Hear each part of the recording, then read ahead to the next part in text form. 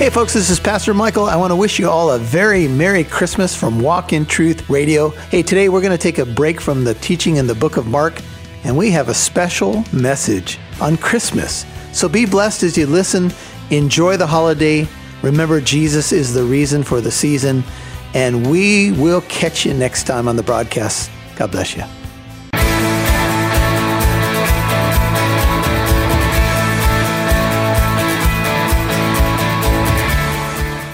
Welcome to Walk in Truth with Michael Lance. Walk in Truth is a ministry of Living Truth Christian Fellowship. It's our goal to build up believers and to reach out with God's truth to all people. And now, here's Pastor Michael. Luke 2, Jesus was born in Bethlehem. That's about 5 or 6 miles from Jerusalem. Then after that time of purification, they would come to the temple in Jerusalem, and they would present the child to the Lord, but there would also have to be an offering. And the offering would have to be for Mary's purification. Now, let's hold our finger in Luke and go to Leviticus. Genesis, Exodus, Leviticus. Leviticus chapter 12, first 5 books of Moses. And you'll notice in Leviticus 12:6, the Bible gives us insight about what's happening.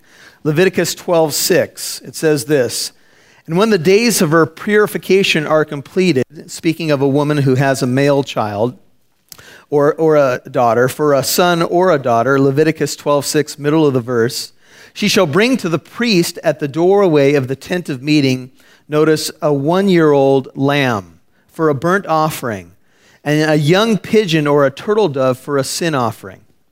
Then he, the priest, shall offer it before the Lord," verse 7, "and make atonement for her." Isn't it interesting that at this point, Mary still believes that she has to go through the atonement process for her purification. And that tells us that Mary knew that she was a sinner. She needed to be atoned for. We'll talk about that a little bit more. "And she shall be cleansed from the flow of her blood. This is the law of her who bears a child, whether a male or female," verse 8. "But if she cannot afford a lamb, then she shall take 2 turtle doves or 2 young pigeons, the one for a burnt offering and the other for a sin offering, and the priest shall make atonement for her, and she shall be clean." Now we know that Mary was not able to offer a lamb. And if you did not have the financial wherewithal to offer a lamb, it was acceptable to offer the 2 pigeons or the dove. And this tells us that at this point in their lives, they were not wealthy.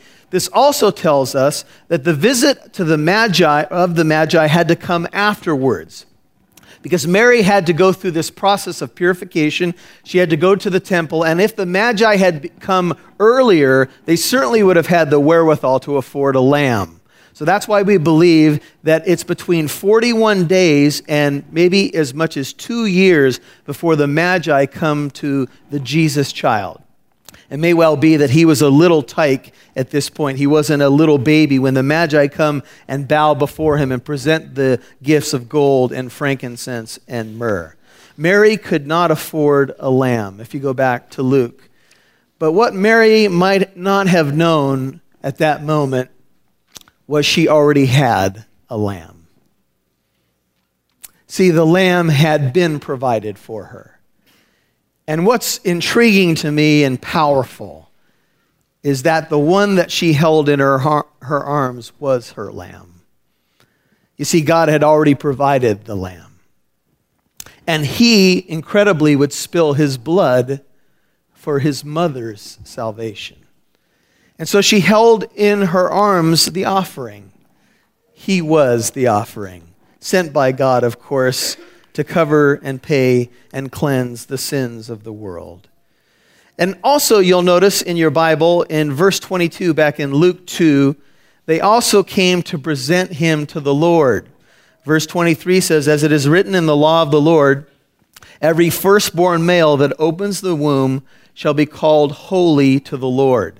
Now, this particular thing that they go through, not only the circumcision according to the 8th day back to the Abrahamic covenant, but the second part that they go through is the presenting of the firstborn to the Lord. Now, for the sake of time, I'll just tell you, you can find this in Exodus 13. You can turn there if you want to. But here's what God says to Moses. This is all connected to the Passover when they're about to leave Egypt.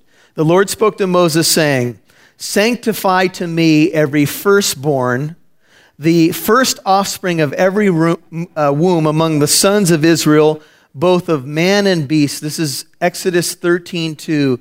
It belongs to me. Now, the firstborn of animals were supposed to be sacrificed unto the Lord. The firstborn of humans, or males in this case, were to be presented to the Lord, but redeemed back by a shekel price. So what would happen is you would not offer your firstborn, humanly speaking, because the Bible doesn't teach that. God does not teach human sacrifice. But what you would do is you would pay a redemption price. I think it was about 5 or 6 shekels.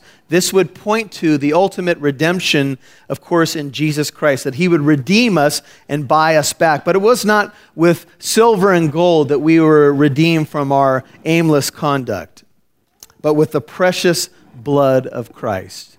And so you would go and you would present your son, or you would present that firstborn of the animal to the Lord. And it intrigues me that as they presented Jesus to the Lord, Mary's firstborn, if you will, the Lord says in Exodus 13:2, it or he belongs to me.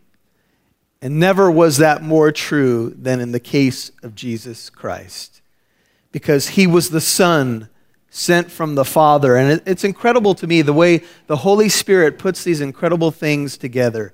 Because as they presented Jesus to the Lord, it was like, yeah, he belongs to me. He's my son. I've given him to redeem the world. He is the Lamb. It goes on to say in Exodus 13:13, but every first offspring of a donkey, an unclean animal, you shall redeem with a lamb. But if you do not redeem it, then you shall break its neck. The unclean animal had to be redeemed by the clean animal, Exodus 13:13. And we, those who are unclean, have been redeemed by the clean one. Peter puts it this way, Jesus was the righteous one who died for the unrighteous, 1 Peter 3:18. That's you and me. What's incredible is that this whole scene on the 8th day of Jesus' young life is all about redemption. It's all pointing to the cross. And specifically, it calls out a lamb. And of course, Jesus is the Lamb of God who takes away the sin of the world. If you look in your Bible, you'll notice that in verse 24, and to offer a sacrifice according to what was said in the law of the Lord, a pair of turtle doves or 2 young pigeons is what they offered. And behold, here now in the temple precincts, you'll notice in your Bible, there was a man in Jerusalem whose name was Simeon. Simeon's name means hearkening or to heed. This man, notice, was righteous and devout, looking for the consolation of Israel, and the Holy Spirit was upon him. Now, Simeon appears to be an old man, and he's been looking for the consolation. The idea of consolation here means comfort or solace, what affords refreshment, and it points to the Messiah or messianic salvation. It connects to the idea in the Old Testament of Isaiah 40, verse 1, that says, comfort, O comfort my people, says your God. Simeon saw the condition of Israel. He saw what was going on in his nation. He saw the Roman domination that had been happening some 60 years at the time that Jesus was born. They were under the yoke and the thumb of Rome. And Simeon had seen many, I'm sure, dark days in his life, but he knew that there was expectation of the Messiah. So Simeon was spending time in the temple. He was righteous and devout, 2 important words that mean commitment. He was committed to the Lord. He lived his life for the glory of God. The idea of the 2 words are very intriguing because they point to one who is regularly filled with the Holy Spirit, one who is committed to the ways of the Lord. And that's exactly what was going on in the life of Simeon. Genesis 49:18 says, for thy salvation I wait. Simeon was looking for the comforter of Israel. Psalm 119:41 says, may thy loving kindness also come to me, O Lord, thy salvation according to thy word. Here is Simeon. His name, the root word of his name, comes from the Hebrew Shema, which means to hear. And we have the Hebrew prayer in Deuteronomy 6:4, hear, O Israel, the Lord your God, the Lord is one. Simeon comes from Shema, but I looked up his name, and specifically his name, according to one source that I looked up, means that God hears. Now, we often talk about Simeon, and we talk about, well, Simeon was sensitive to the voice of God, and he had the Spirit upon him, and so he was looking for that Savior, that child. But what interests me is that Simeon's name can also mean God hears. And there was another time in the history of Israel when the people of God were looking for comfort. It was way back in the time when they were in Egypt under Egyptian slavery. They were looking for the consolation of Israel. There's a great scene in the Ten Commandments where they're doing the mud dance, and there's Charlton Heston there. And the one man says something, you beat our bodies and you break us, and one throws a hatchet at this old man, and he takes it in the chest, and he's dying in Moses' arms. And he says something like this, I've lived this long, and my prayer remains unanswered, for I prayed that before I died I would see the Messiah. And that makes me think of Simeon. But it makes me think more about his name, because his name means God hears. And when Moses sees the great sight of the burning bush and God speaks to him, he says in Exodus 3:6, I have surely seen the affliction of my people who are in Egypt, and I have given heed to their cry. See, the Lord hears our cry. Now, the Lord's timing is perfect. He knew when he would send Jesus. When the fullness of time had come, God sent forth his Son, born of a woman, born under the law. But this means to me, this is an application point for me, God hears. God hears your cry. God knows what you need in the times of your life that may seem the darkest. And I think Simeon here is a person who's heeded the cry of God, but it's also, you can reverse it, God has heeded his cry. He says later in this same verse, because of their taskmasters, I've given heed to their cry, and I am aware of their sufferings. And you may be going through a tough time right now, maybe spiritually, maybe mentally, maybe physically, but God is aware of your sufferings. And he goes on to say in Exodus 3:9, and now behold, the cry of the sons of Israel have come to me. Furthermore, I have seen the oppression with which the Egyptians are oppressing them. This righteous and devout man would see the consolation of Israel. If you look at verse 25 again, the Holy Spirit is upon here Simeon, and it has been revealed to him by the Spirit, notice, that he would not see death before he had seen the Lord's Christ, a promise that God had given to him. I don't know how the promise came, but Simeon knew it was from the Lord, and he was confident that he would see the Lord's salvation. The Lord's Christ, the Messiah. And he came, verse 27, in the Spirit. Wouldn't it be good if we come in the Spirit more often? To church, to work. Well, he came in the Spirit into the temple, and when the parents brought in the child Jesus to carry out for him the custom of the law that we've described, and he took him, Simeon took Jesus into his arms, and he blessed God and said, now, Lord, thou dost let thy bondservant depart in peace according to thy word, for my eyes have seen thy salvation. Now, we have a brand new little child in our family. Her name is Cadence Michelle. And family members fight over who gets to hold this child.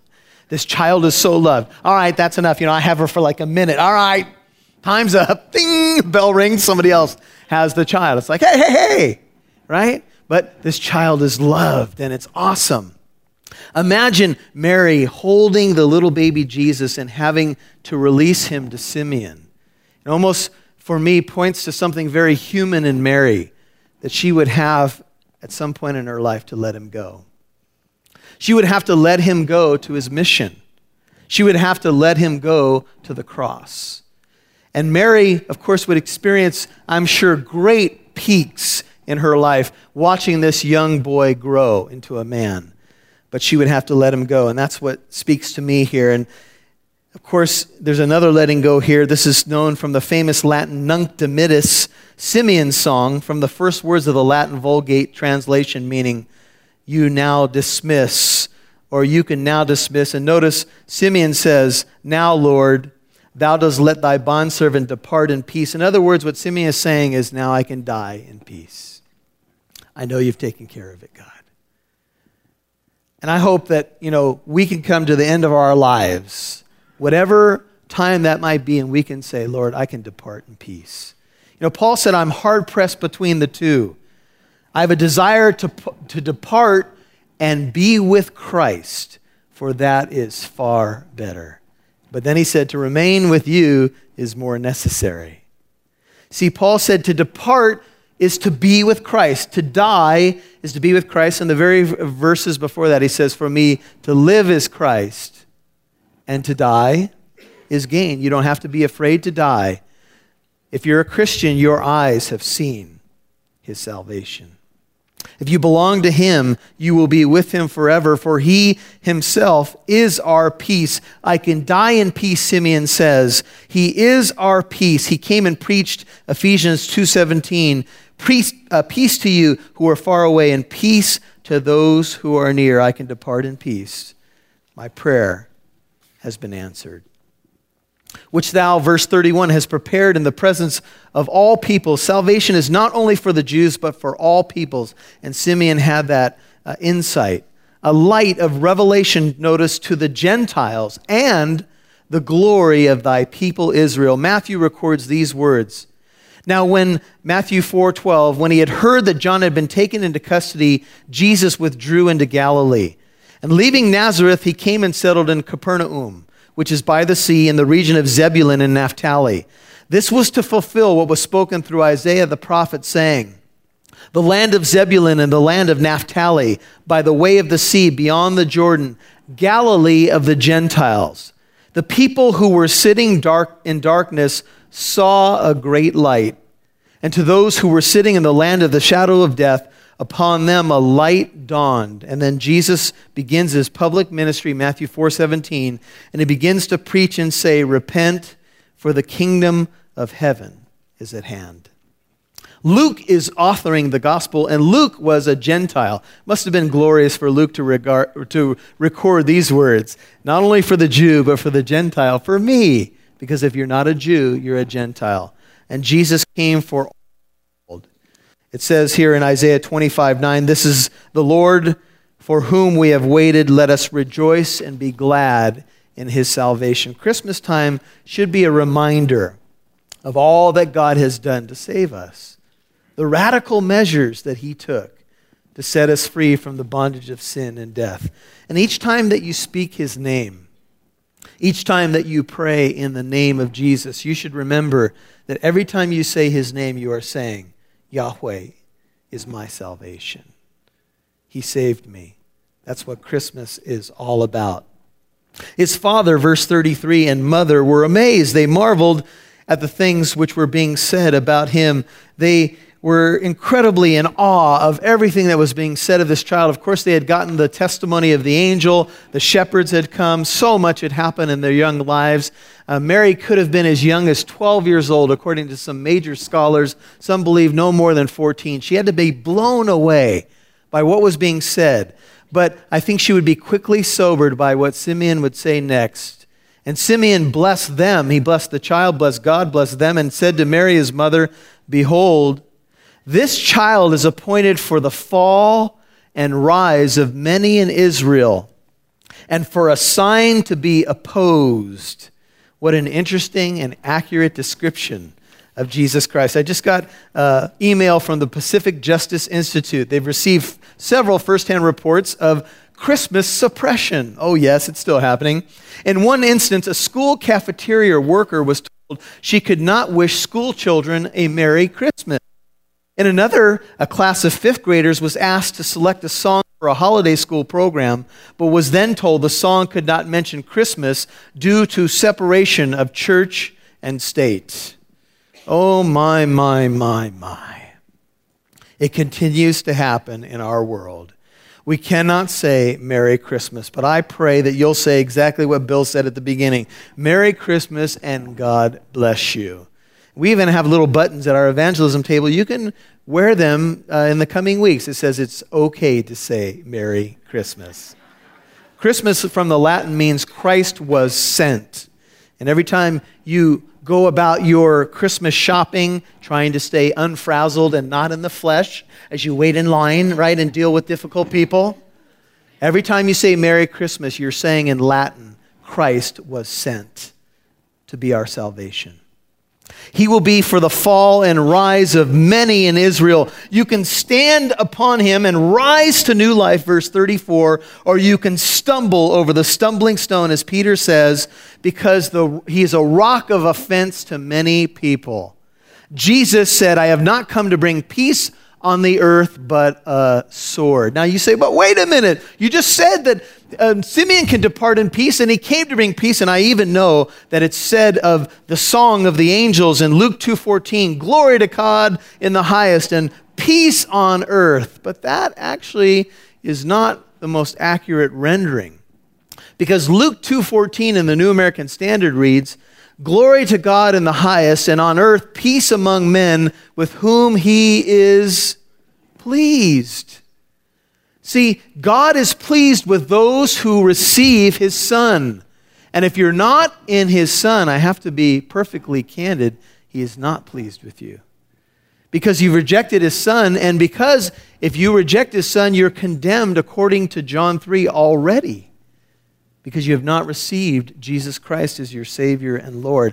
It is not good enough just to sing the songs without understanding the message. We have all sinned. We've all fallen short of the glory of God, and that's why he arrived to save us. Otherwise, the cross is unnecessary if you can do enough good works to outweigh your bad works. But that's not what the Bible teaches. The Bible teaches you must fall on your knees, and in falling on your knees, you will rise to new life. Don't wait until it's too late. This is, in Jesus, a sign to be opposed. He experienced much opposition, and so did those who preached his message in the following years. And notice Simeon said, yes, it's joyous. Yes, Mary, you may be marveling, but verse 35, a sword will pierce even your own soul.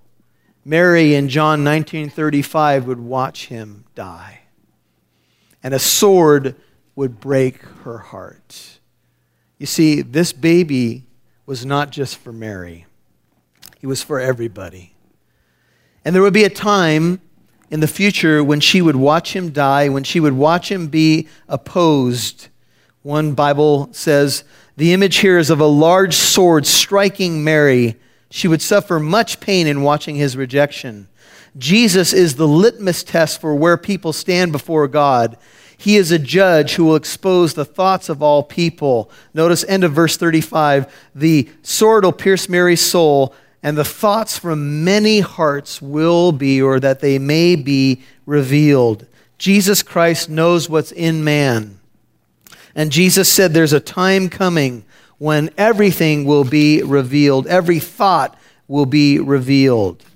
It says in Luke 12:2, there's nothing covered up that will not be revealed. In Hebrews 4, it says there is no creature, verse 13, hidden from his sight, but all things are open and laid bare to the eyes of him with whom we have to do. He came to save you. Can you imagine being Simeon that day? And holding that baby and looking at him, you would never want to let him go. And my prayer for you this Christmas season is that you'll take him again close to your heart. You'll take the promises again close to your heart. He's never going to let you go because that baby grew to be that man. And in his hands, he still bears the scars of the cross in his side because he loves you.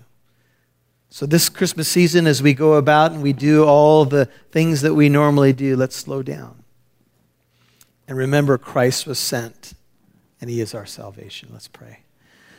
Father, thank you for the great miracle of Jesus. Thank you that these words that Luke recorded, Luke the physician, are true. That we can know that you sent your Son into the world to pay our ransom price, to purchase us back from the slave market of sin. And once we know him, there is great peace. There is joy inexpressible and full of glory. Our Christmas celebration should be filled with joy. But they should also be filled with eyes that look upon those who don't know Christ, may be confused, may think that it's good works that get you into heaven, that we might proclaim Christ was sent, and his name means Yahweh is salvation. Lord, may you light a fire in us to go onto the highways and byways and live and speak the gospel. Thank you for this wonderful church family. Thank you for the beautiful children here who depicted so wonderfully the truth of that message. That message never grows old. May you kindle it afresh in our hearts, and may you encourage your people to love and good deeds today. I ask that in Jesus' name. Amen. If you're here today and you've not met Jesus as your Savior and Lord, we want to invite you. This is the greatest gift that you can receive this time of year. You must take him, as Simeon did, into your heart. You must believe. Your heart is not your pumping organ. It's the core of who you are. It's the center of your being in Hebrew thought. You must be born again. And in order to be born again, you must turn from your sin and receive Jesus as your Savior and Lord. That baby grew to be that child that said, I am the way, the truth, and the life, and no one comes to the Father except through me. There is no other name under heaven given among men by which we must be saved. So if you're not saved today, I would encourage you to run to him. How do you do that, you might say? Well, you got to come to him in faith and repentance. Repentance simply means you're going this way in life, away from God, and you do a U-turn and you come to God through Jesus Christ. You say something like this, Lord, I'm a sinner. I know I've broken the 10 Commandments. I know I've lied. I know I've stolen. I know I've taken your name in vain, dishonored my parents, lusted in my heart. I'm guilty. Thank you that you took my punishment. You might pray something like this right now. Thank you that you bore my sin at the cross, though you didn't deserve it. Thank you that you were sent into this world to save me. You might cry out something like this, Lord, forgive me. I've sinned. Save me. Renew me by your Holy Spirit. Make me your child. For it's in Jesus' name that I pray. If you're a saint out there today and you know the Lord, I would just encourage you to celebrate his goodness. Amen? Celebrate all that he's done for us.